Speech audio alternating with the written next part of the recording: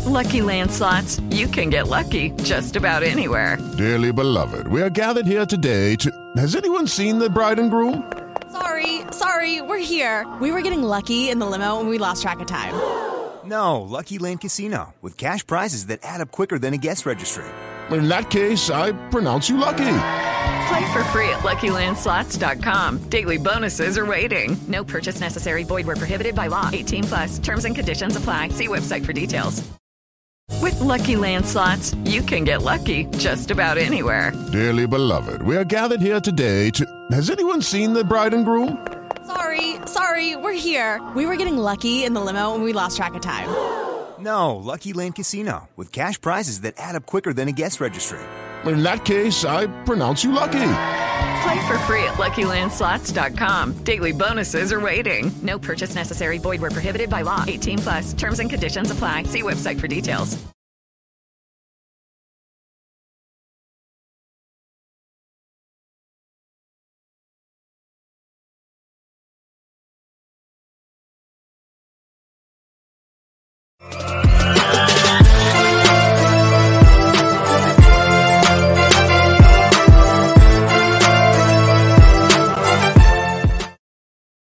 Good evening, everybody, and welcome to Carving It Up Live right here on Facebook Live, YouTube, and on Twitter. We are presented by The Grid. I am Bryson Carver, as always, on this Friday for the last weekend of the NFL season in which we have more than one game. Of course, we got the NFC Championship game first, the AFC Championship game second. I will predict both of those games at the end of today's show. Also talk a little bit about, I discussed it on this show for about 5 minutes about the NBA All-Star voting, about the 5 guys that got voted to be starters in either conference. Congrats to all 10 players. I don't have a massive problem with the voting process and how it works, except for one tiny thing that I think is more ties into today's NBA, ties into today's basketball world that could be addressed once the voting continues in seasons to come. I'll discuss that, as well as the Jets hiring Nathaniel Hackett as their new offensive coordinator. I'm hearing a lot of people saying, hey, this is their way to get Aaron Rodgers. When there's one point that people seem to be missing, which makes the Hackett hiring all the more curious. I'll get into that later in the show as well. But again, get to the Jets of the second segment, but I'll stay in their division. I'll stay in the AFC East, and I'll talk about the New England Patriots. So you guys know I've been somebody who's been very critical of the New England Patriots as an organization, certainly since the departure of Tom Brady in the offseason of 2020. In the 3 years since, they made the playoffs once, in which they got blown up by 30 points against the Buffalo Bills, and they've been pretty darn average, to say the least. They won 7 games in 2020, 10 games in 2021, and 8 games this year, failing to make the playoffs again 2 out of those 3 years. And the big story for the Patriots this year is, what the heck are they going to do at offensive coordinator? Well, a season ago, Bill Belichick said, hey, how about this? I'm going to bring in a defensive coordinator in Matt Patricia and a special teams coordinator in Joe Judge, 2 former ex-coaches, by the way, for the Patriots. I'm going to bring them in. They're going to collaborate, and they're going to call the offense. What? Who? Wait a minute. The defensive coordinator, who wasn't even a good defensive coordinator, is going to call plays, and he's going to be assisted by the guy who got fired after only 2 years as the head coach of the New York Giants. And the second he left and the second Brian Daboll stepped in, they went from terrible to playoffs, and a playoff win, mind you.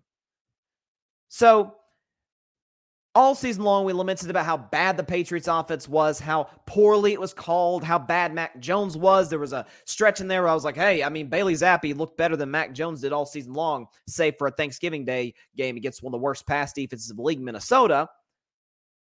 But, hey, they'll hire a new offensive coordinator. It's not going to be Patricia 2 years in a row. Let's see what happens.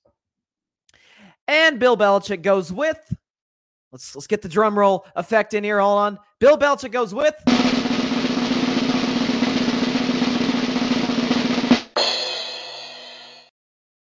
Bill O'Brien,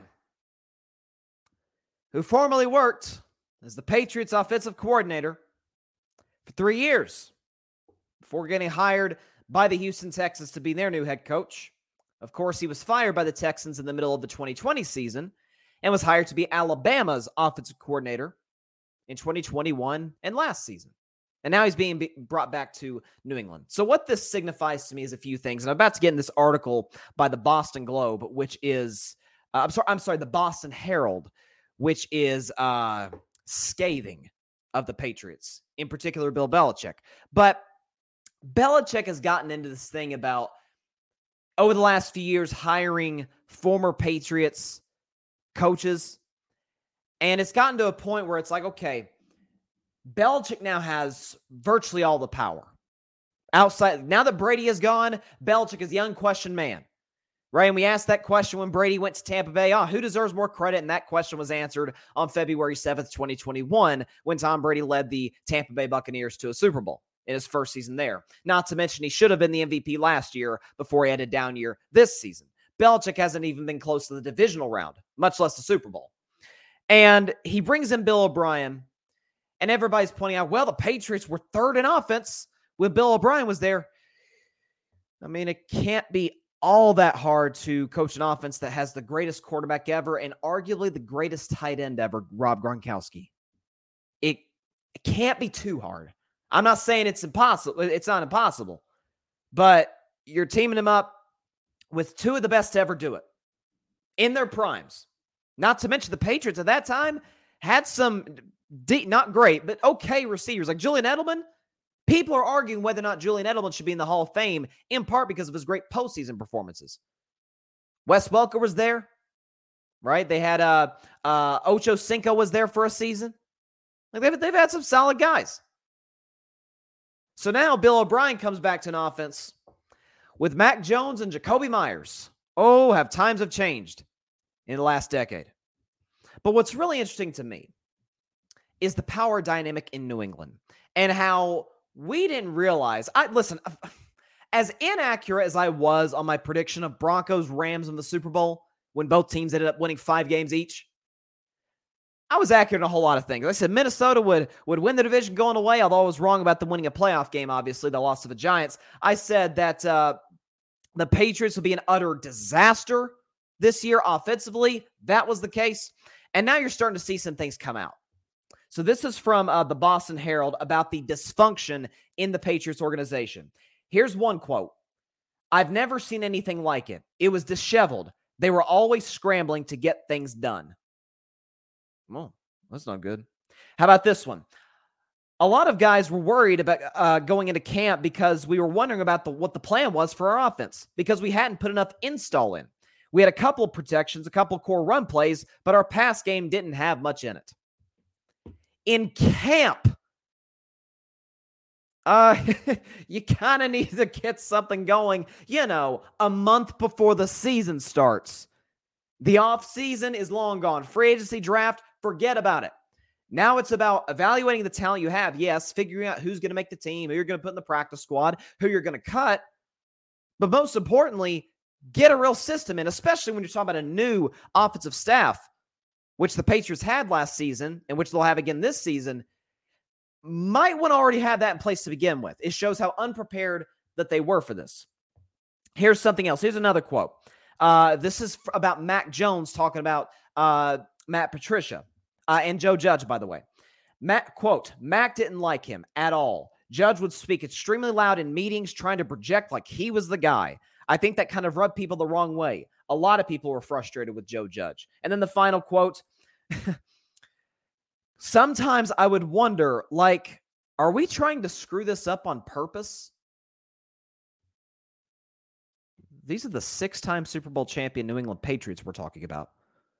Again, just 4 years ago, we view them as the gold standard of the NFL, not just in the present day, but all time. They were always prepared.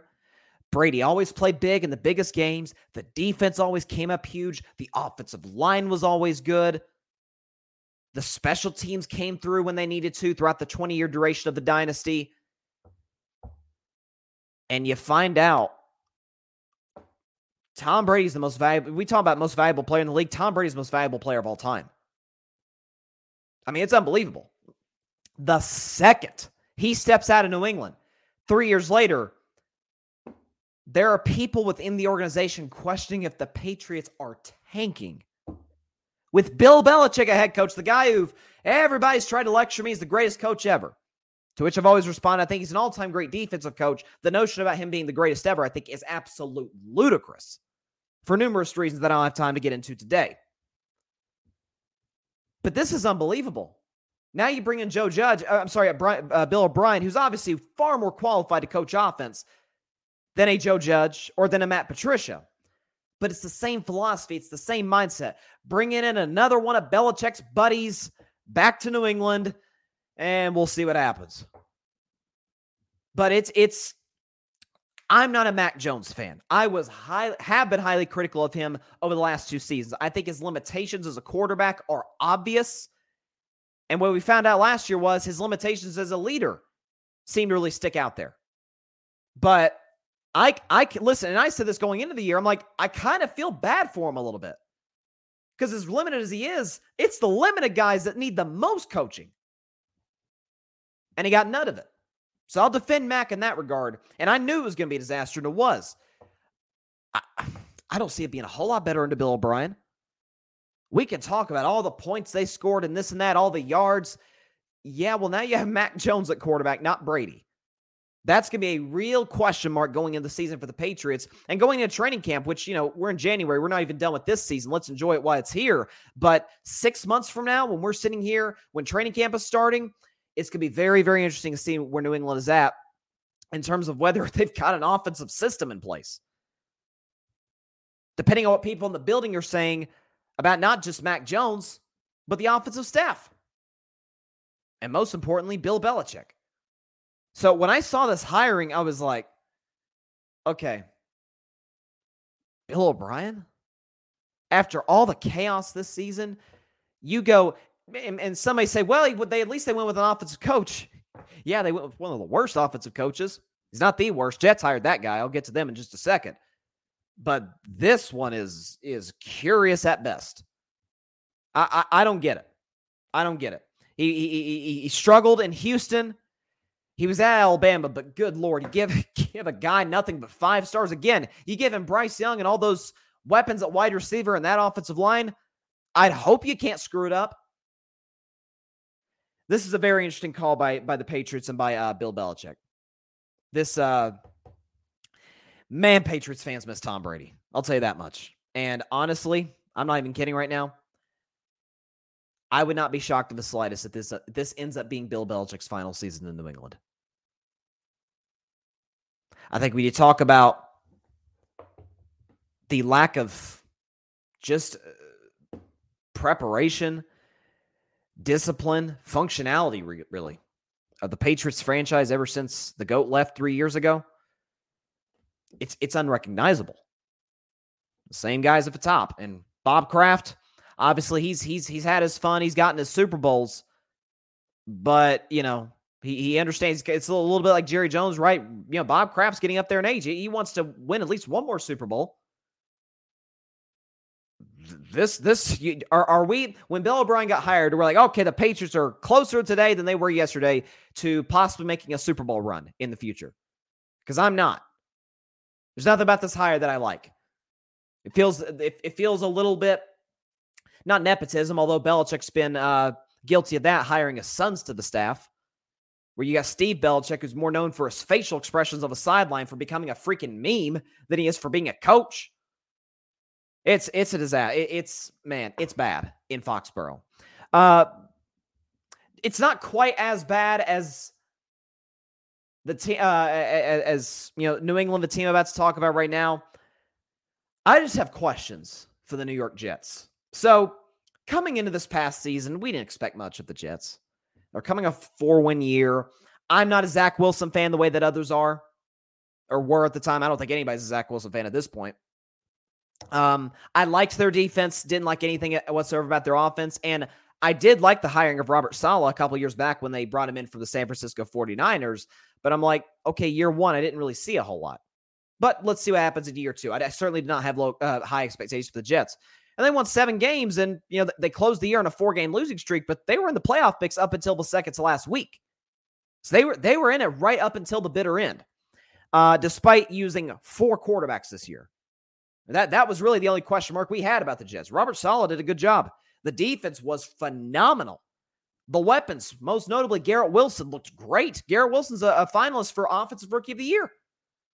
Breece Hall was good before he got injured. The offensive line, though there's a couple of holes in it, you can patch those in the offseason. You got plenty of cap space. You got the draft. It's quarterback that's the question mark, and that's going to be the biggest point of discussion, rather, for the Jets going into the offseason. Do they go get Derek Carr? Do they possibly draft a quarterback? Lamar Jackson will be on the market possibly. Aaron Rodgers is available for a trade with the Green Bay Packers. But I'm sitting back and looking at this. So they fire Mike LaFleur, their offensive coordinator. Obviously, Matt LaFleur's brother, who, by the way, just got the job to be the offensive coordinator for the Los Angeles Rams. I'm like, okay, so they're going to go with a more innovative mind than Mike LaFleur was. Again, I'm not a big Matt LaFleur fan, so I can't assume that the apple falls far from the tree. And I look at my phone yesterday afternoon, and I see from Adam Schefter, Jets have hired former Broncos head coach Nathaniel Hackett. Okay. Listen, I've been as critical as anybody of Russell Wilson this season. If you guys know, I was a huge Russell fan going into the season. So much so that I foolishly made the worst prediction in the history of carving it up, and that was picking the Denver Broncos to get to the Super Bowl and to win the Super Bowl. And that obviously did not happen whatsoever. But when you look at Russell Wilson, and I was talking to somebody about this the other day, and they made a good point. I'm like, okay, there's some merit to this. If you look at Russell Wilson, after he was the Broncos moved on from Nathaniel Hackett, he looked pretty good. Okay, they played 2 games against the Kansas City Chiefs and the Los Angeles Chargers. Against the Chiefs, Russell threw for 222, a touchdown, a pick, QBR right in the middle, but a pass rating of 81. Okay, that's better than most of his performances were. And against the Chargers, he looks like Russell Wilson. 283 yards, 3 touchdowns, QBR of 58, pass rating of 118. We're like, okay. By the way, that was against the Chargers starters because obviously we know that they foolishly played all of their guys because Brandon Staley, I'm not sure what was going through his head that particular afternoon in the Mile High City. Maybe he was a mile high. I don't know. But that's what happened. So Broncos are looking for a new head coach. We'll see if they bring in a Sean Payton, who is reportedly very interested. I don't know if I'd take the job if I were Sean Payton. I at least consider maybe taking a year off or another year off, wait for the opportunities to come in, but we'll see what he does. But for the Jets to bring in Nathaniel Hackett, who didn't call plays in Green Bay, that was Matt LaFleur's duties and responsibilities. He did call plays, at least for the time being, in Denver, and 2 games in, the dude couldn't function the clock. It was so bad that the fans were literally calling from the stands when the play clock was running down, 10, 9, having to help the head coach. And so after the first 2 games, Nathaniel Hackett hired a clock management or game management guy. And we're like, okay, this dude just in over his head. He doesn't know what he's doing. Obviously, we all remember the Monday night game against Seattle, Russell Wilson's return to his old team. Despite instead of going for it on 4th and 5, you kick like a 64-yard field goal, of which has never been made outdoors outside of Denver. Okay, you think about the fact that before that, you had a minute left on the clock and multiple timeouts to spare, and you let 30 seconds run off the clock for no reason in particular. This is who's going to be calling plays now for the Jets. It's not going to be Robert Saleh. He's a defensive coach. Okay, so offensive coordinator for the Jets is a huge responsibility.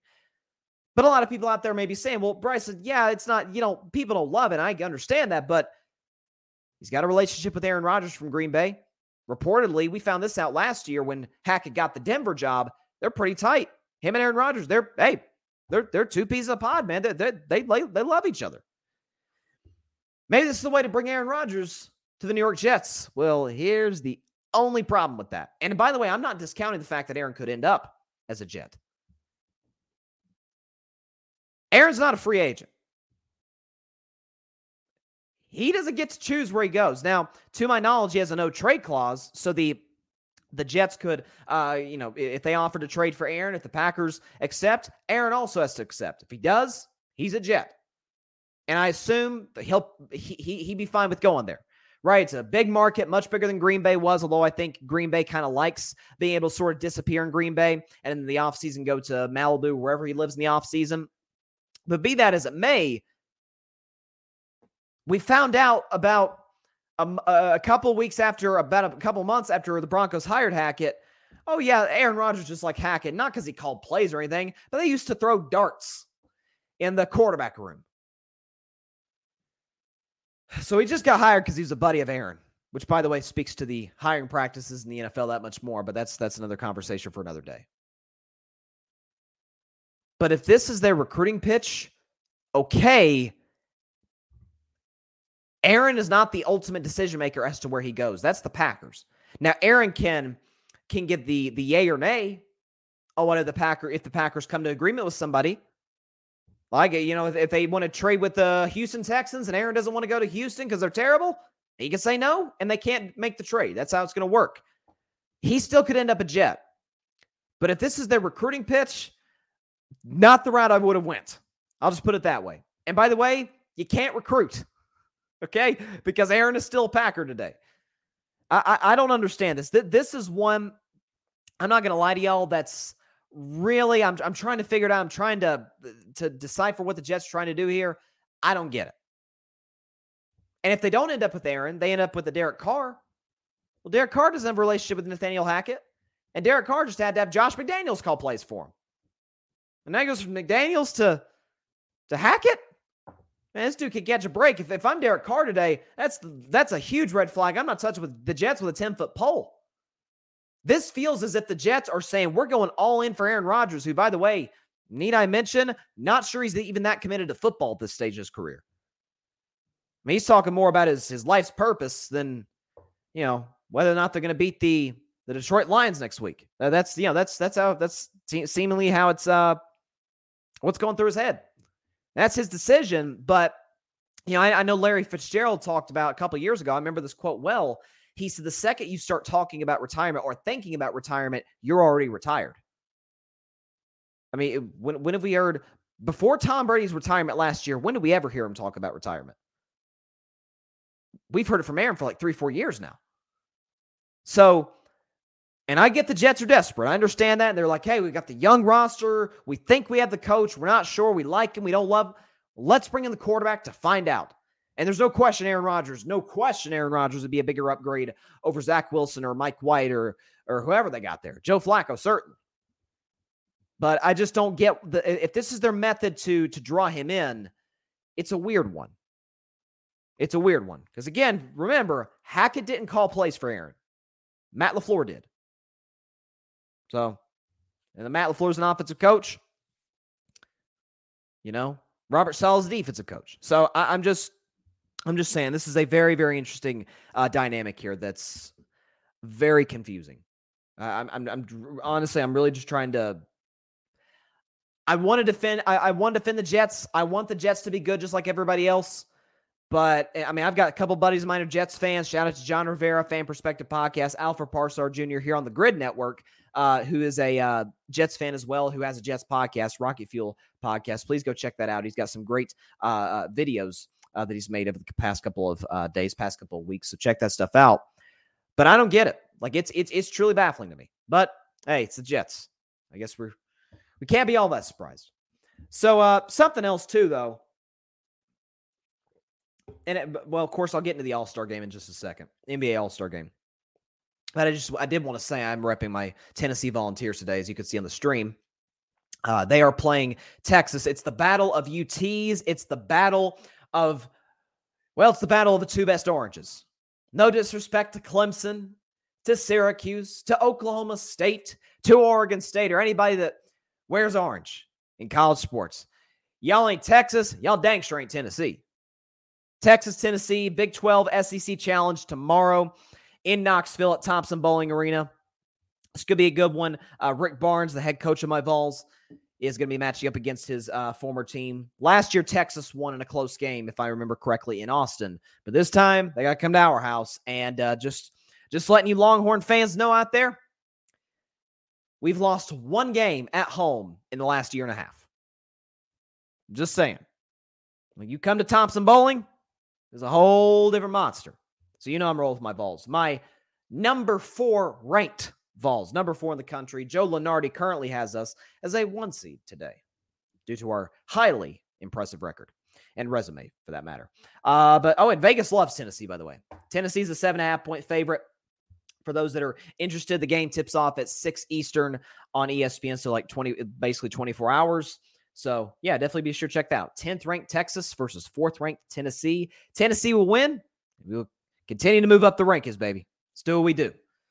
I did want to talk, speaking of basketball, shifting to the NBA, I did want to talk about the NBA All-Star Game. And listen, we live in a society, not just with sports, literally anything. If someone drops a water, there's outrage. We live in a society that loves to be outraged over every single, the tiniest of things. Now, there are things in life that happen that are more than worthy of being outraged over. No question. And I'm hearing a lot of people complain about how the NBA All-Star voting process works. And the most notable of that is the fans have too much of a voice in the All-Star voting. The fans vote for the All-Star game. They make up a certain percentage. The media votes. And to my knowledge, I think the players vote for the All-Star game, for the All-Star starters and certain in total the participants. I don't have an issue with the fans voting. I don't know if their vote should count for as high of a percentage as it does. But that's not my issue. Like if the NBA doesn't lower the percentage of how much of a say that the fans have in determining whether these guys are all-stars or not, I can still sleep at night. But my biggest issue with the all-star voting is this. In today's game, and we can thank Steph Curry for this, the greatest player in the world, the greatest shooter ever.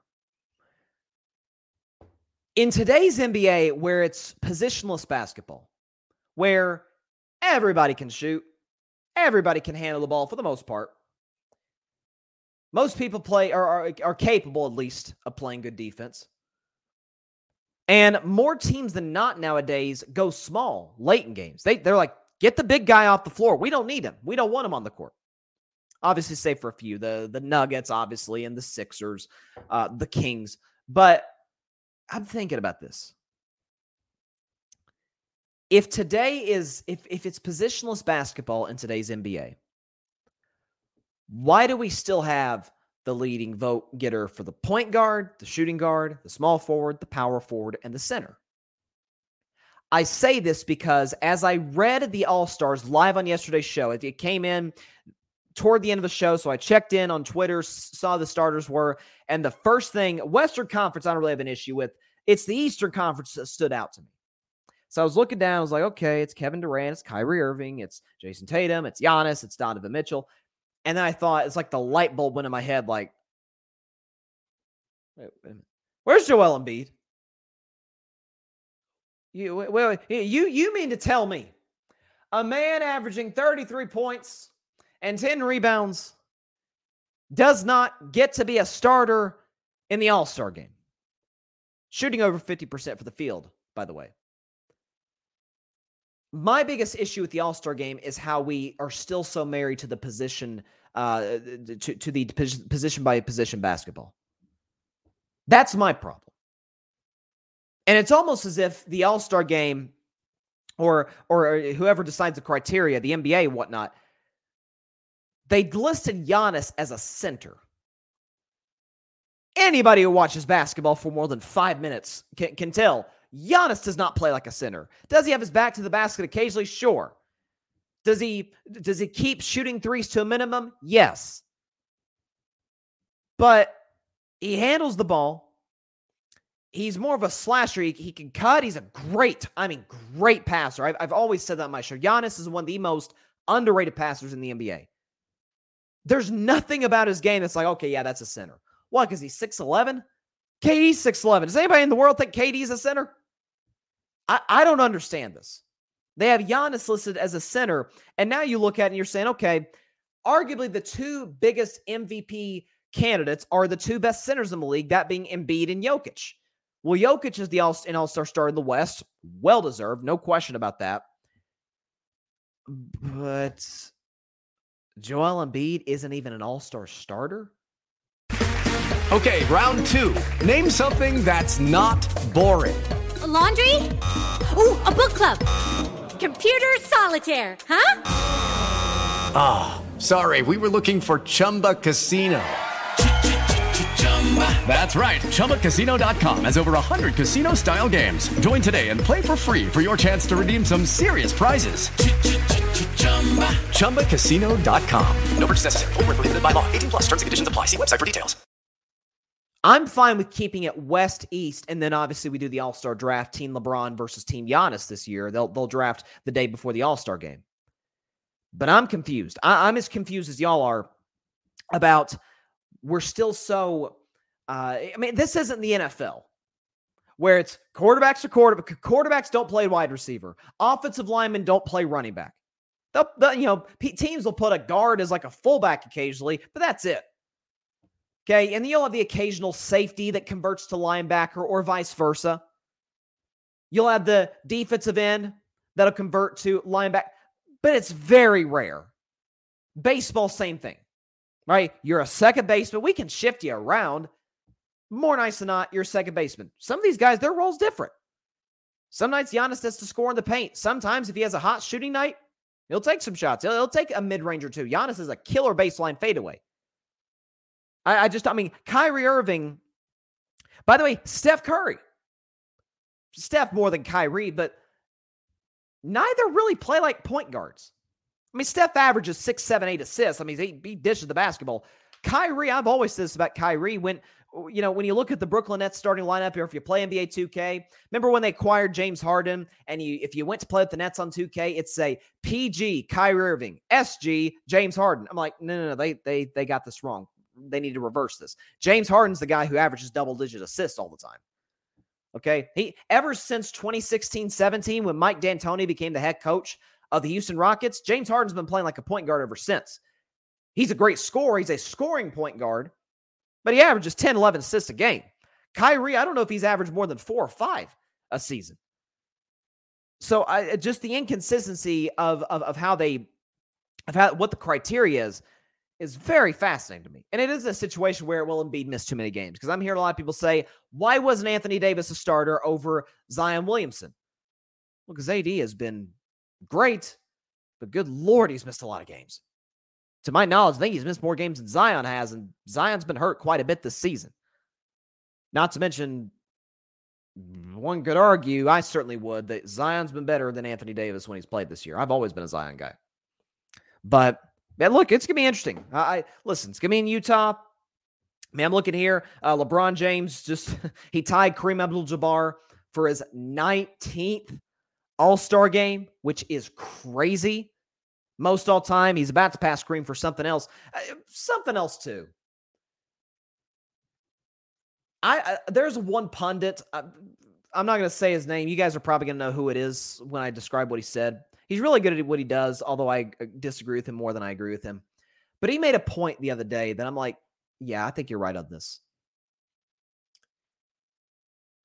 The media has not really covered the whole LeBron chasing Kareem thing. It's been very odd. I don't know if it's so that they don't have to interview Kareem, because there's it's all forced by Kareem. LeBron had nothing to do with this. But this sort of weird animosity between Kareem Abdul-Jabbar and LeBron James due to the record thing. Kareem has held this record for 4 decades. He's always, we've known since the mid-'80s, we've known Kareem Abdul-Jabbar as the all-time leading scorer in NBA history. Well, literally next week, he'll no longer be able to say that. As long as LeBron stays healthy, knock on wood for him. I just think it's very odd that the late great Bill Russell would tell you when Kyrie Irving played Uncle Drew back in the day on those Pepsi commercials, these young bloods, with these shoes and all this gear and whatever, it's all about getting buckets. And that's what, Bill Russell said. Basketball ain't nothing but getting buckets and stopping people from getting buckets. That's basketball. That's how James Naismith, over 100 years ago, designed the sport. You shoot the ball in the hoop, you stop people from shooting the ball in the hoop. There's obviously many, many, complex aspects of it that we talk about all the time, but that's what it is. I just nobody's scored more points ever than Kareem, and LeBron's about to pass him. Next week, LeBron will have scored more points than anybody that's ever played in the NBA. That sort of feels like a big deal. Like, if it's so weird to me that nobody seems to be talking about this. Maybe it's because the Lakers aren't very good, but we covered Kobe all season long when he was in his last year, despite the fact the Lakers, if it weren't for the 76ers winning like 10 games, literally they won 10 games all season, the Lakers were the worst team in the league that year. Certainly the worst in the West. But we covered it because it's like, this is an all-time legend, 18-time All-Star, 5-time MVP, one of the greatest players ever, Kobe Bean Bryant, rest in peace. We're going to celebrate him his last year. We're barely even going to talk about LeBron. This isn't some old record he's breaking. This is a situation where he's passing a guy to get higher in the all-time scoring list. No, once he passes Kareem, he can't get any higher. He's going to score over 40,000 points in his career when it's all said and done. And we're like, oh, okay, that's cool. Yeah, who's playing tonight? This is, I don't know, man. It's incredible to me. I mean, we covered the Russell Westbrook triple-double thing more than we covered this. And with all due respect to Russell Westbrook in that season, well, 4 seasons where he averaged triple-doubles was highly impressive. Okay, there's a reason that nobody outside of Oscar Robertson up until Russ did that. But we've covered that. Heck, and guys, I love Steph. I'm a Warriors fan till the day I die. I love Steph Curry. He's the reason I fell in love with basketball. We paid more attention to Steph breaking Ray Allen's three-point record than we do LeBron breaking the all-time scoring record. I don't know. Maybe it's just me. Maybe it's me. People are talking more about like the All-Star game and trade deadline and all this. Not that they don't matter, but this is a once-in-a-lifetime thing. I mean, look, with the great scores we have in today's game, the great scores we're going to have in the future, maybe somebody one day will pass LeBron James. But we never thought anybody would pass Kareem. He held the record for 4 decades, still holds the record as we sit here today. But we viewed it as, nobody's going to get that. Nobody's going to score for 37, 38,000 points, wherever Kareem's at. Nobody's going to get that. We viewed it in the same breath as we did the Wilt Chamberlain, Bill Russell, number 1 and number 2 in all-time rebounds. Like, their rebounding numbers are sick. They're like, nobody's going to touch that. Like, it'd be like if an NFL receiver, let's say Justin Jefferson was unbelievable, put up the numbers he put for the next 15 years. Again, the chances of that happening are slim to none because, it's nothing against Jet, but, that's tough to sustain at the wide receiver position. But let's say Justin Jefferson was amazing for the next 15, 20 years, and he was within range of breaking Jerry Rice's all-time receiving yards record. We'd be like, nobody was going to break Jerry Rice's record. We look at it as the most unbreakable record in NFL history. We kind of view Kareem's as the same way, or viewed it at least, before LeBron got closer and closer to the point where, like, okay, LeBron's going to pass him. I don't know, man. It's really interesting. Listen. Now, I'll go in and say who suggested that. It's Nick Wright. Okay? And like I said, I think Nick Wright's one of the best in the business. I think he's probably the biggest Warriors hater, I would call him, in the media. But he's still great at what he does, and God knows he's the biggest LeBron James fan on earth. But I think he's right. It feels like we're very, very, that's cool. Yeah, LeBron's gonna score the most points ever. I don't know. But it's like I was talking about yesterday with this whole LeBron chase to pass Kareem. And I get, look, the Lakers are 13th in the West. We understand that. But okay, where's he at now? Let me pull up the numbers. I think he's 150 points away, but I'm not sure. Let's see. How many points? Thank God for Google, right? Okay, all right, LeBron's got 38,000. Okay, he's 158 points away from passing Kareem Abdul-Jabbar. 158 points away. So do the math, 4 games. I mean, the way LeBron's playing, it wouldn't shock me. 4 or 5 games. Here's what scares me, though, folks. Here's what scares me. Lakers are on a road trip. They play tomorrow night. It's a national TV game, ABC, against their decades-long rival, the Boston Celtics. They play Boston tomorrow night. Then they've got a back-to-back in New York against the Nets and the Knicks. Their next 2 games are in Indiana and New Orleans. I've got nothing against Indianapolis and New Orleans. Certainly not New Orleans. LeBron can't break the NBA's greatest record against the Pacers or against the Pelicans.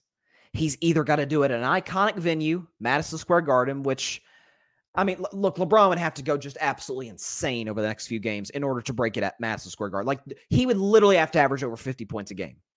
And listen, LeBron's the second greatest player ever, maybe the greatest. That feels like a tall task. To average over 50 in 3 games, I'm just saying that's a lot. Maybe he'll go for it. But he's either got to break it in an iconic venue like Madison Square Garden or do it against the Celtics, which obviously he's not going to do. He's not going to score 150, 59 points a game. But in Boston, in New York, heck, even in Miami, it'd be cool if he did it back at Cleveland, right? Say he broke the record on the road. Of course, they've already played the Cavs this year. But say he played on the road at Cleveland and broke it in his old hometown. Like, that'd be cool. New Orleans, Indiana. And then the other option is break it at home. Lakers home game. Kareem was a Laker. That's the way to do it. So I'm looking at the Lakers schedule. So they'll play the Celtics, and they've got that back-to-back against the Nets and the Knicks. I know everybody gets pissed off about star players resting on back-to-backs, particularly on the road. I understand that. But I don't want to see LeBron James's face in either Brooklyn or at Madison Square Garden in the heart of New York City. I don't want to see his face in one of those games. I want to ensure he does not break the record against the Pacers or the Pelicans. Again, we will be replaying, hopefully, I don't know, the way the media is covering it, I don't know. But we will be replaying this moment, all the slow-mos and the crowd reactions and everything. There'll be memorabilia from this game. It can't happen at the Gainbridge Fieldhouse or at Smoothie King Center. No. Again, it's like I compared it, and I hate to keep throwing strays in Indianapolis. I know they probably hate me right now, but I'm sorry. But when Steph Curry was in the midst of chasing Ray Allen, and he went into, I remember it was a Monday game against the Pacers. He was 7 threes away from breaking Ray Allen's record. And I mean, how many times have we seen Steph Curry hit 7 threes a game? He does that in his sleep. And I was like, oh, Steph, please don't hit 7 threes. If you hit 6, if you want to tie the record, okay, that's fine. But you know who they played the very next night? The Knicks at the Garden. New York City. You can't write it better than that. Spike Lee's in attendance. Tracy Morgan's there. All the celebrities are in New York. It's the most iconic venue in the NBA. It's one of the most iconic entertainment venues in America. Like, it's got to happen at the Garden. It can't happen in Indiana. And thank God Steph only hit like 5 threes, and he hit the 2 more in the Garden to break the record. And it was a phenomenal moment. Bron can't break this record in Indiana. I'm sorry. It can't happen. It can't. Again, no disrespect. Patrick Brown, what's up, Patrick? Patrick is a Lakers fan, by the way. He says the plan is when LeBron passes Kareem, it'll be globally televised. Yeah, like I said, that makes sense. It's kind of like, I remember a few years ago, the Pelicans weren't really that good, but Zion Williamson, who is one of the most hyped up number 1 picks that we've seen probably since LeBron, but he missed the first 3 months due to an injury. But when he was ready to come back, they were going to play the San Antonio Spurs that night. ESPN does a lot of their games on Wednesday night, and that game was on a Wednesday night. They already had their doubleheader in place. They altered it. They said, we are going to take your team off of national television to put the Pelicans on there because we want to see Zion Williamson in his debut. If they did it for Zion, you bet everything you got they're going to do it for LeBron. And the next 3 games are nationally televised for the Lakers. Boston is on ABC. Nets are on NBA TV. Knicks are on TNT. But the next 2, the next 3, none of them are nationally televised. You have to watch it. If you don't live in LA, you have to watch it on NBA League Pass. Because Pacers, Pelicans, and Thunder, none of those games are on national TV.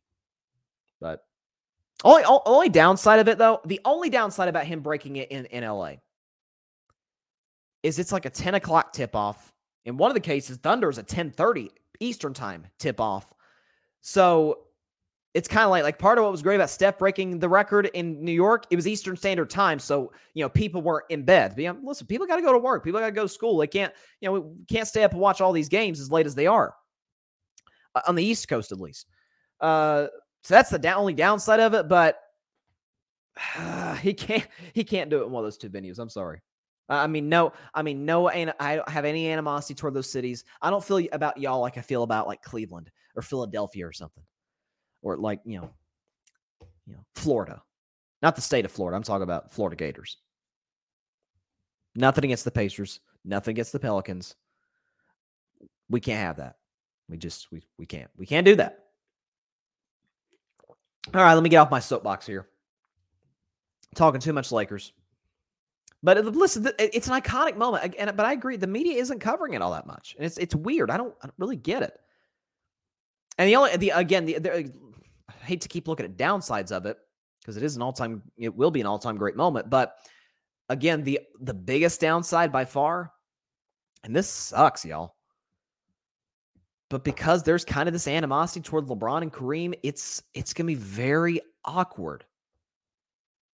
Again, I compare it to Steph's 3-point chase, and that record obviously not near as important as the all-time scoring record. But if you remember that week leading up to Steph getting closer and closer, Ray Allen was doing all these interviews and all these networks and radio shows and TV and podcasts. Could not have been classier. Class personified. He was giving Steph his flowers. He was talking about the other great shooters and yada, yada, yada. Didn't assert this, back in my time, we weren't allowed to shoot as many threes. He could have easily went that route, but he didn't. Because he's like, man, this is Steph's moment. This is about Steph. I'm going to be here to support him. What happened? Steph broke the record. They stopped the game. He hugged all his teammates, his family, and everything. The crowd gave him a standing ovation. What did he do? He went cross court and dapped up and gave a big hug to Ray Allen. Like, it was a really cool moment. It's just, I'm sure LeBron and Kareem will embrace. I'm sure Kareem will be in attendance. At least I would hope so. But it's a weird feeling around it. Because of, and for those of you who don't know, Kareem has been very critical of LeBron in the last year. I remember him talking about LeBron didn't take a hard enough stance on the vaccine, which as somebody who's be totally honest with you guys, as somebody who bashed athletes for not taking it because of the fact that they put their team's championship hopes in jeopardy. With Lucky Land Slots, you can get lucky just about anywhere. Dearly beloved, we are gathered here today to... Has anyone seen the bride and groom? Sorry, we're here. We were getting lucky in the limo and we lost track of time. No, Lucky Land Casino, with cash prizes that add up quicker than a guest registry. In that case, I pronounce you lucky. Play for free at LuckyLandSlots.com. Daily bonuses are waiting. No purchase necessary. Void where prohibited by law. 18+. Terms and conditions apply. See website for details. I didn't see any issue with how LeBron promoted it. I didn't have any issue with how Kareem promoted it. But I also didn't with LeBron's. At least they took it, in my view. But even worse, this was even more petty. Again, I keep throwing Indiana in this. I got no problems with y'all, Indiana. Please don't make me y'all's enemy. I got no issue with y'all. But the Lakers played a game in Indianapolis last season. And LeBron had a big game. He scored like 40-something points. And the game went to overtime. LeBron just took over the game in overtime. And he hit a long Steph Curry range, dagger three, game over. And he does, and I didn't love the celebration, but it's fun. Basketball is a game after all. LeBron hits the three. He runs over to the Lakers bench, and he is motioning and doing some kind of dance as if he's, grabbing his private parts, to put it nicely. And Kareem did an interview, and he said that celebration will forever tarnish LeBron's legacy. I'm like, Kareem, Come on, man. This now you're being petty. Now you're being petty. One celebration in a Wednesday night in November in Indiana is not going to ruin LeBron James's legacy. There are knocks on LeBron's legacy just like there is everybody else. That's not one of them. And that's it got to that point. I mean, I remember Kareem did an interview. There's a new award called the Kareem Abdul-Jabbar Social Justice Award. And Carmelo Anthony, who was, of course, teammates with LeBron last year with the Lakers, Carmelo Anthony won the award. And so Kareem was talking about, they were interviewing him, and he was, giving Carmelo Anthony his flowers. And unprovoked, he started taking shots at LeBron James. Like, dude, what is up with this guy? Like, we've always known Kareem to be very, highly, highly intelligent man. Obviously one of the pioneers of the civil rights movement in terms of athletes getting involved. There's no athlete, maybe outside of Bill Russell, at least in the NBA, outside of Bill Russell, there's nobody more deserving of that social justice award being named after than Kareem. Outside of Bill Russell, in my view. I never saw this. And look, he was aloof as a player. No one ever really saw him as a leader. Oscar Robertson was the leader of the Bucks back in the 70s when they won a championship. Magic Johnson was the leader of the Showtime Lakers in the 80s. Kareem wasn't. But I don't know. I never saw the side of Kareem. It's very weird. Yeah, John says, leave Indy alone. I got to stop talking about, because every time I bring up an example, the Pacers are involved. So, again, I got nothing against y'all, Indianapolis. I hope you guys don't hire Jeff Saturday to be your new head coach. And it's nothing towards Jeff Saturday, but we saw how bad that was. I don't hate Indianapolis. Please don't lump Indianapolis in with Cleveland. I don't like Cleveland. All right? I don't like Cleveland. I don't like Gainesville, Florida. Okay? No. Let's stop. But Patrick Brown agreed, Patrick. He says, records are meant to be broken. Kareem just has to accept it. That's the thing. That's, it's cliche, but yeah, records are meant to be broken. That's the great part about records. I hope I'm around to see the day that a receiver breaks Jerry Rice's record. That'd be great. So I think it's Jerry Rice is the greatest receiver ever by a mile, but it's cool to see these records be broken. But whoops. Oh, well, it is what it is. I hope they're able to clear the air. It wouldn't shock me if maybe they have like a discussion, like over the phone, maybe like a private, just get LeBron, Kareem into a room, have them maybe talk it out before this happens. I hope so. I really do. Because I don't want that. I don't want the animosity to taint what's going to be a historic moment in NBA history. By the way, not to mention LeBron, we talk about social justice leaders. Is there anybody in today's NBA who's at the front of that than LeBron James? Anybody. There's a lot of guys. Jaylen Brown comes to mind, but I don't think anybody has carried the torch from guys like Kareem than LeBron James in today's day and age. So that's what makes it, all the more disheartening. All right, so we got conference championship game weekend. We got the NFC championship game. We've got the AFC championship game. And so without further ado, baby, let's get this thing going. Let's get the background music on right now, and let's predict these two suckers. All right, in Philadelphia, Pennsylvania, we got. I think all of us would agree, all season long, the two best teams in the NFC. The San Francisco 49ers and the Philadelphia Eagles. Eagles in this game are favored -2.5. So Vegas is that close to saying it's basically a pick'em because the home team automatically gets 3 points. So this is really interesting. So San Francisco's coming off of their worst offensive game under Brock Purdy, only scoring 19 points last week against the Dallas Cowboys. Dallas played arguably their best defensive game of the season, but definitely could not generate enough offense to win the game. As great as Dallas defense was this past season and has played, it's not Philly. The pass rush is better. They're unquestionably. Philadelphia had 70. You heard that right. 70 sacks this season. Brandon Graham had 11 sacks. Hassan Reddick was a big factor. At linebacker, who's a great pickup for him. And the secondary is outstanding. Yes, they are missing Avonte Maddox, but they've still got Darius Slay. They've still got James Bradbury manning the 2 corner positions, and they're going to need both of them. Again, both guys are number 1 corners in the NFL, and both guys are going to be facing 2 number 1 receivers.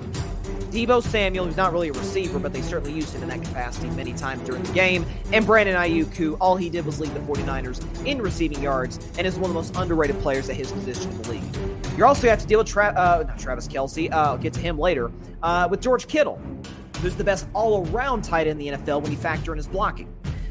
This game ultimately is going to come down to the 2 quarterbacks, because this is easily the most talented conference championship game that we've had in some time. I mean, you look at the Eagles, all the Pro Bowlers. You got Jalen Hurts, you got Miles Sanders and Dallas Goedert, A.J. Brown, Devontae Smith, the offensive line, Lane Johnson. Defensively, I mentioned Bradbury, Slay, Fletcher Cox, Brandon Graham, Hassan Reddick. Playmakers everywhere. And for the 49ers, same thing. Brock Purdy's playing like a franchise quarterback, which I believe he is. I think he's the answer long term. Not Jimmy Garoppolo, not Trey Lance. Brock Purdy, sturdy Brock Purdy, as I've called him all season long since he took over. You've got Christian McCaffrey. Elijah Mitchell, on most teams, not named the Niners, will be their best running back.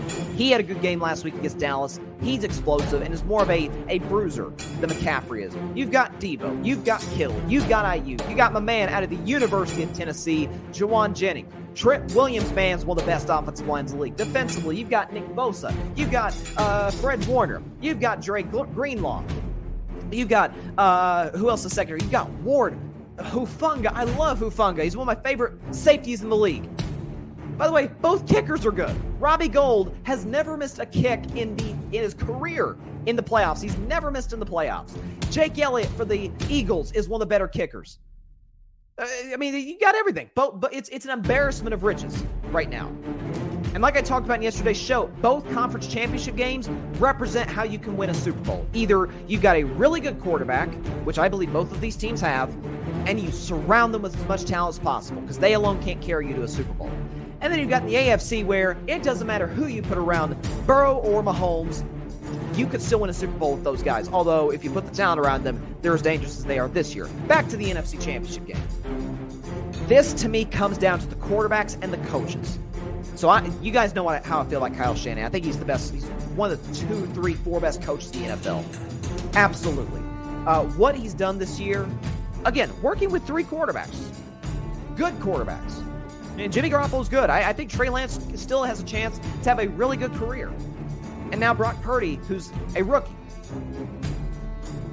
You know how I feel like Kyle Shanahan. And as much as I'm not a huge fan of Nick Sirianni, well, I've always given him this. And I said this way back when, in week 2, against the Minnesota Vikings, when they blew out the Vikings on Monday Night Football. I came out in this show on that Thursday. I said, say what you want about Nick Sirianni. He's got more self-awareness than most coaches have. Most limited coaches like himself have. Right? Doesn't call plays for offense. Doesn't call plays for defense. He delegates those responsibilities to the people in charge who know how to do that. Manages the game. There's a lot of coaches that I wish would do that. Nick Sirianni's done it. He understands his role. He's not Kyle Shanahan, but he knows he's not Kyle Shanahan. He's not going to try and be Kyle Shanahan. And the quarterbacks. Jalen Hurts, MVP candidate this year, will likely finish second behind Patrick Mahomes. Had a remarkable season. And Brock Purdy, who, hasn't lost a start since he took over in mid-December for the 49ers. And I believe is the answer long-term for San Francisco. I would be genuinely shocked if this isn't a close game. What I think we're going to get, though, guys, I talked about this as one of the most talented conference championship games we've ever seen. It's also going to be one of the most physical. Both of these defenses hit you in the mouth. Both of these offenses have a smash mouth mentality. Don't expect a shootout. I'll just put it that way. Don't expect there to be a ton of points put on the board in Philadelphia. To my knowledge, weather isn't going to be a big factor, which is great. It's going to be cold, obviously. It's Philadelphia in January. But as far as no rain, snow, none of that's going to be an issue. It comes down the wire. It's close. But ultimately, what I think decides this sucker is history. History decides this game. What do you mean by that, Bryson? Well, you guys know how I feel about Brock Purdy. I love him. Love the kid. Sturdy, Brock Purdy. No rookie has ever in the 57-year history, or up to this point, 56-year history of the Super Bowl, no rookie quarterback has ever led the team to the Super Bowl. I do not think that continues. I think Jalen Hurts makes a couple more plays than Brock Purdy. I think this is his first game where he truly gets overwhelmed. The Cowboys provided the blueprint. I think the Eagles take advantage. Philadelphia wins the NFC Championship game by a final score of 21-17. They cover the 2.5-point spread. As much, even as a former Cowboys fan, it still sickens me to say the Philadelphia Eagles will represent the NFC in Super Bowl 57 in 16 days. Philadelphia beats San Francisco 21-17 to advance to their second Super Bowl in the last half decade. Eagles over the Niners. Got a few comments here before I get to my next game. Let us see. Once again, Patrick Brown brings out the Heath Ledger comment, or the Heath Ledger quote from The Dark Knight when the late, great Heath Ledger once played the Joker. Here we go. There you go. John's calling already. He says Philadelphia versus Cincinnati. John says you're going to pick San Francisco as your new team. They're in the mix. They are in the mix, John Rivera. Make no mistake about it. And again, if they win the Super Bowl, they're out. I'm not going to be a bandwagon fan. I'm not going to do that. But you guys know how much I've always respected San Francisco. I just don't think they have enough to get it done in Philadelphia. Philadelphia looks like they got their mojo back from October. Patrick Brown says the Denver Broncos are kicking themselves every year Kyle Shanahan makes a deep playoff run. What could have been if they'd hired him? And again, Denver's historically been a well-run organization. If they'd had Kyle Shanahan, man, a lot of their problems that they have today would have been fixed a long time ago. Instead, 49ers, not to mention John Lynch, who's one of the best general managers of the league, as well as one of the greatest players of all time because he's in the Pro Football Hall of Fame. So hats off to the Niners. I may pick them. I may not pick them. I don't know. They're in the mix. No question, along with the Titans, the Ravens, and the Steelers, and the Panthers, and all these teams. Chargers, Rams, Seahawks. I feel like the grandma during Thanksgiving. You know, they always show that cheese, greens, tomatoes, ham. Yeah, that's what I feel like right now. All right, the game that I'm really looking forward to, because this is as good as it gets when we talk about quarterback matchups. It's as good as it gets. The Cincinnati Bengals, the Kansas City Chiefs, in the AFC Championship game. Kansas City, as we sit here today, is a 1-point favorite, but it's been going back and forth. Earlier in the week, it was Cincinnati -1. Now it's Kansas City -1. Don't be shocked if it goes back to Cincinnati, depending on injury news and whatnot. I say I'm so excited about this because I love quarterbacks. I love quarterbacks, and these are the two best in the world. There's no argument. These are the two. These guys are the gold standard in 2023 NFL football of how to play the quarterback position. You've got the playmaker who can make something out of nothing, who it might as well be Houdini in disguise as an NFL quarterback. His name is Patrick Mahomes, and he is going to win his second MVP in about a week. You got Joe Burrow on the other hand. Cool. They call him Joe Cool, like they called Joe Montana back in the 80s. Very poised. Not the playmaker that Patrick Mahomes is, but Lord have mercy, that dude is accurate. Moves well in the pocket and has changed the identity of the Cincinnati Bengals. We don't even view them the same as we did a year and a half ago. That's what he's done. The two best in the league. Not to mention these two rosters are excellent as well. Kansas City's obviously got Travis Kelce offensively. I do like Isaiah Pacheco, the running back they have. Andy Reid, we know ever since he left Philadelphia, has not been one to really commit to the run, especially when you got Patrick Mahomes now. He's like, hey, I'm better off Mahomes making a play out of nothing than Isaiah Pacheco running the ball for 5-6 yards, maybe 10 yards. But you'll see what happens in that regard. Kansas City's offensive line has played well. Shout out to, again, another Tennessee guy, Trey Smith. Love seeing him do what he's doing. Steal of the 2021 draft, no question about it. Great offensive line with Creed Humphrey. Kansas City's done a good job protecting Mahomes all season. Not a great receiving core after losing Tyreek Hill. Mecole Hardman's been injured. Juju Smith-Schuster hasn't been what we quite thought he'd be. Defensively, Kansas City's top 3 in the NFL, at least going into the playoffs, they were in sacks. Chris Jones is up for Defensive Player of the Year, although that will go to Nick Bosa of the 49ers. Chris Jones is the best defensive tackle in the NFL whose name is not Aaron Donald. He is outstanding. I think he's one of the more underrated players in the league. Willie Gay's a solid linebacker. Defensively in the secondary, while they do have some limitations, They make plays when they absolutely have to for the most part, and they have during the 5-year run under Mahomes and Reid. Not to mention Andy Reid, by the way, who I think is the best coach in the NFL. As for Cincinnati, we know the playmakers they have. Joe Mixon, one of the best running backs in the league. Jamar Chase, one of the 3 or 4 best receivers in the league. You've got T. Higgins, one of the best jump ball guys in the NFL. Tyler Boyd, one of the best slot receivers, if not the best slot receiver in the NFL, at least not named Hunter Renfrow. Hayden Hurst, who got announced today, he's going to play. I think he's dealing with a calf injury, if I'm not mistaken, but he's going to suit up and play, which is huge. He's been Joe Burrow's security blanket all season long. Defensively, you've got Mike Hilton in the secondary. Jesse Bates has been really good for him, and then in the front 4, you've got Sam Hubbard. You've got DJ Reader. You've got some serious playmakers on that defensive side of the ball for Cincinnati. A defense that I keep telling y'all, we got to start giving them the credit where it's deserved. Because they are one of the best defenses in the NFL, and we barely talk about them. Some of that's because of Burrow and Chase and all the playmakers they got offensively. But we got to give them credit where it's due. And their defensive coordinator as well. I can't really pronounce his name, but the guy is unbelievable. And Zach Taylor's done a good job as well. Here's what's interesting. So you've got the Mahomes injury aspect of it, right? He's got a hurt ankle. Although, again, something that's worth pointing out, as I talked about yesterday, we've seen a lot of practice tape. We've even seen tape of Mahomes just walking around the facility. I don't see a limp, which is shocking considering how bad it looked on Saturday. Dude could barely walk for the time being, much less move around the pocket and make plays. He gutted it out because that's the type of competitor that he is. But it was concerning there for a while. I still think that will play factor in this AFC Championship game, though I do think his ankle is healthier than it was when he got injured last week. Here's what's interesting.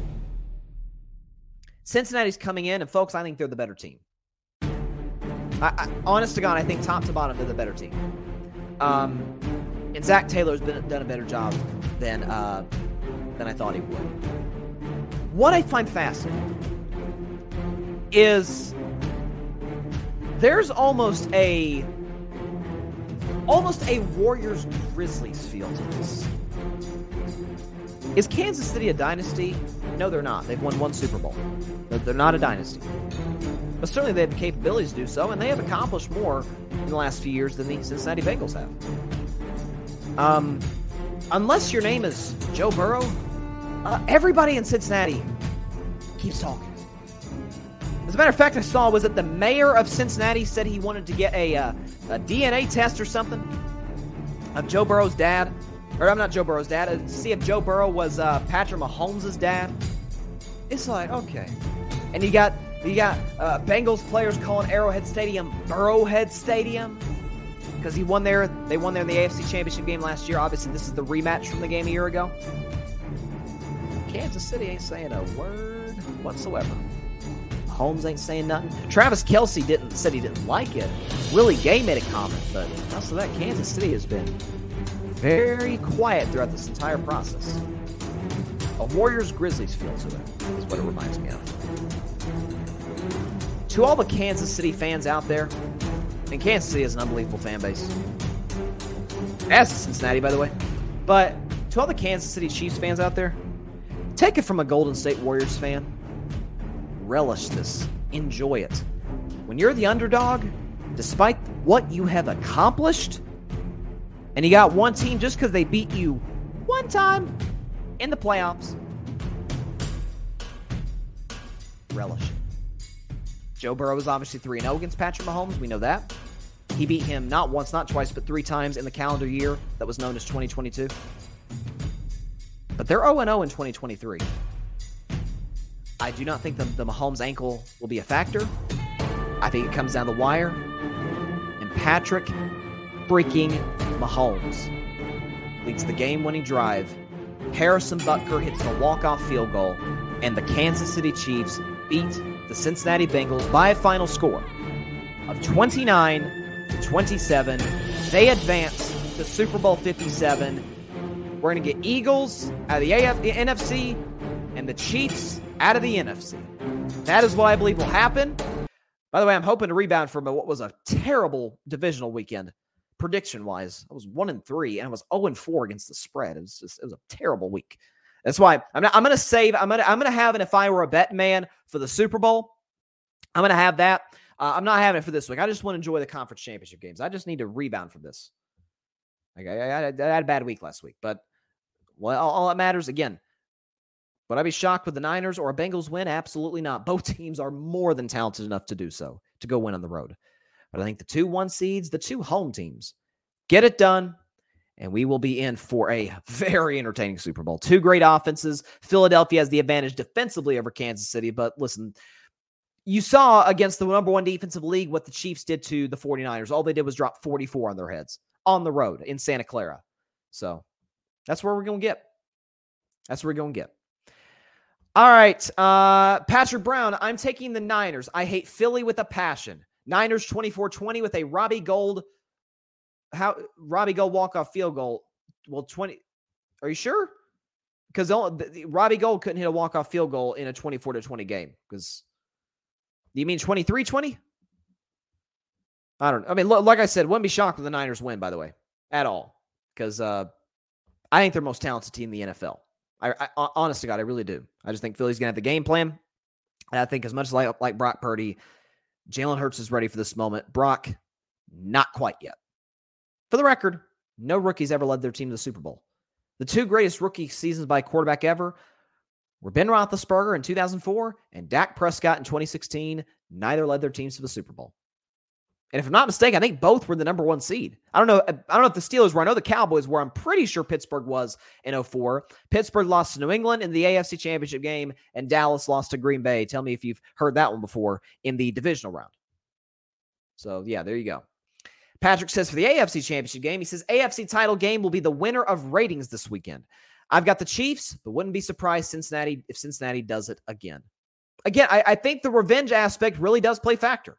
I think if you're Kansas City and you've all season long, since the offseason, you've been hearing about how this team's better than you. Buffalo's better, and the Raiders are going to be better than you, and the Chargers and the Broncos, which I stupidly thought, Cincinnati's going to be better than you, and maybe Baltimore will make a solid run. You've been hearing that all season long. That gets old after a while. Again, take it from a fan of the team that won last year's NBA Finals. If I had a penny for every day, or every time rather, that I heard about the Warriors dynasty was done and this team was better and this team was better, I'd be rich. Because they got old. Yeah, Patrick Brown says 23-29ers. My bad, bro. Yeah, no, don't worry about it. Yeah, 23-20. That's a reasonable final score. Because again, I think this is going to be I'm praying for these players to stay healthy. I'm not even kidding. I'm not saying there's gonna be like a bounty on anybody. I'm not ensuing that at all. But these are 2 hit you in the mouth type teams, the Niners and the Eagles. This will be a very fascinating and a very fun NFC Championship game. Again, I think both games are close. The fact that the biggest favorite of the weekend is Philadelphia by 2.5 points says everything that you need to know. Here we go. I can't wait. Like I said, like Heath Ledger said, like Patrick Brown brought up, here we go. Here we go. The NFC Championship game followed by the AFC Championship game on Sunday afternoon and Sunday night. With that is all the time we have for today's show. Appreciate everybody stopping by as always. Be sure to catch Carving It Up Live on Monday to react to both conference championship games at 6 Eastern, 3 Pacific time on Facebook Live, YouTube, and on Twitter. Be sure to also catch Carving It Up Live on the YouTube channel as well. Like, share, comment. Take 2 seconds out of your day. Hit that big red subscribe button. Helps the channel grow exponentially. And also be sure to go subscribe to the podcast network that I'm a part of, The Grid Network. That is GRYD, The Grid Network on YouTube. It's also where you can listen to my show on Apple Podcasts, Spotify, iHeartRadio, Google Podcasts, and wherever you get your podcasts. You can find Patrick's show, by the way, the Chaotic Sports Podcast. Shout out to Patrick. Barry Grant Jr., All Even Podcast. Ryan Flowers. Happy birthday, by the way, Ryan Flowers. Clutch Sports Talk. I ain't going to say his age. I'm not going to do that. I'm a good friend. I'm not going to do that to Ryan Flowers. Okay, but happy birthday to Ryan. Seriously. Shout out to you, man.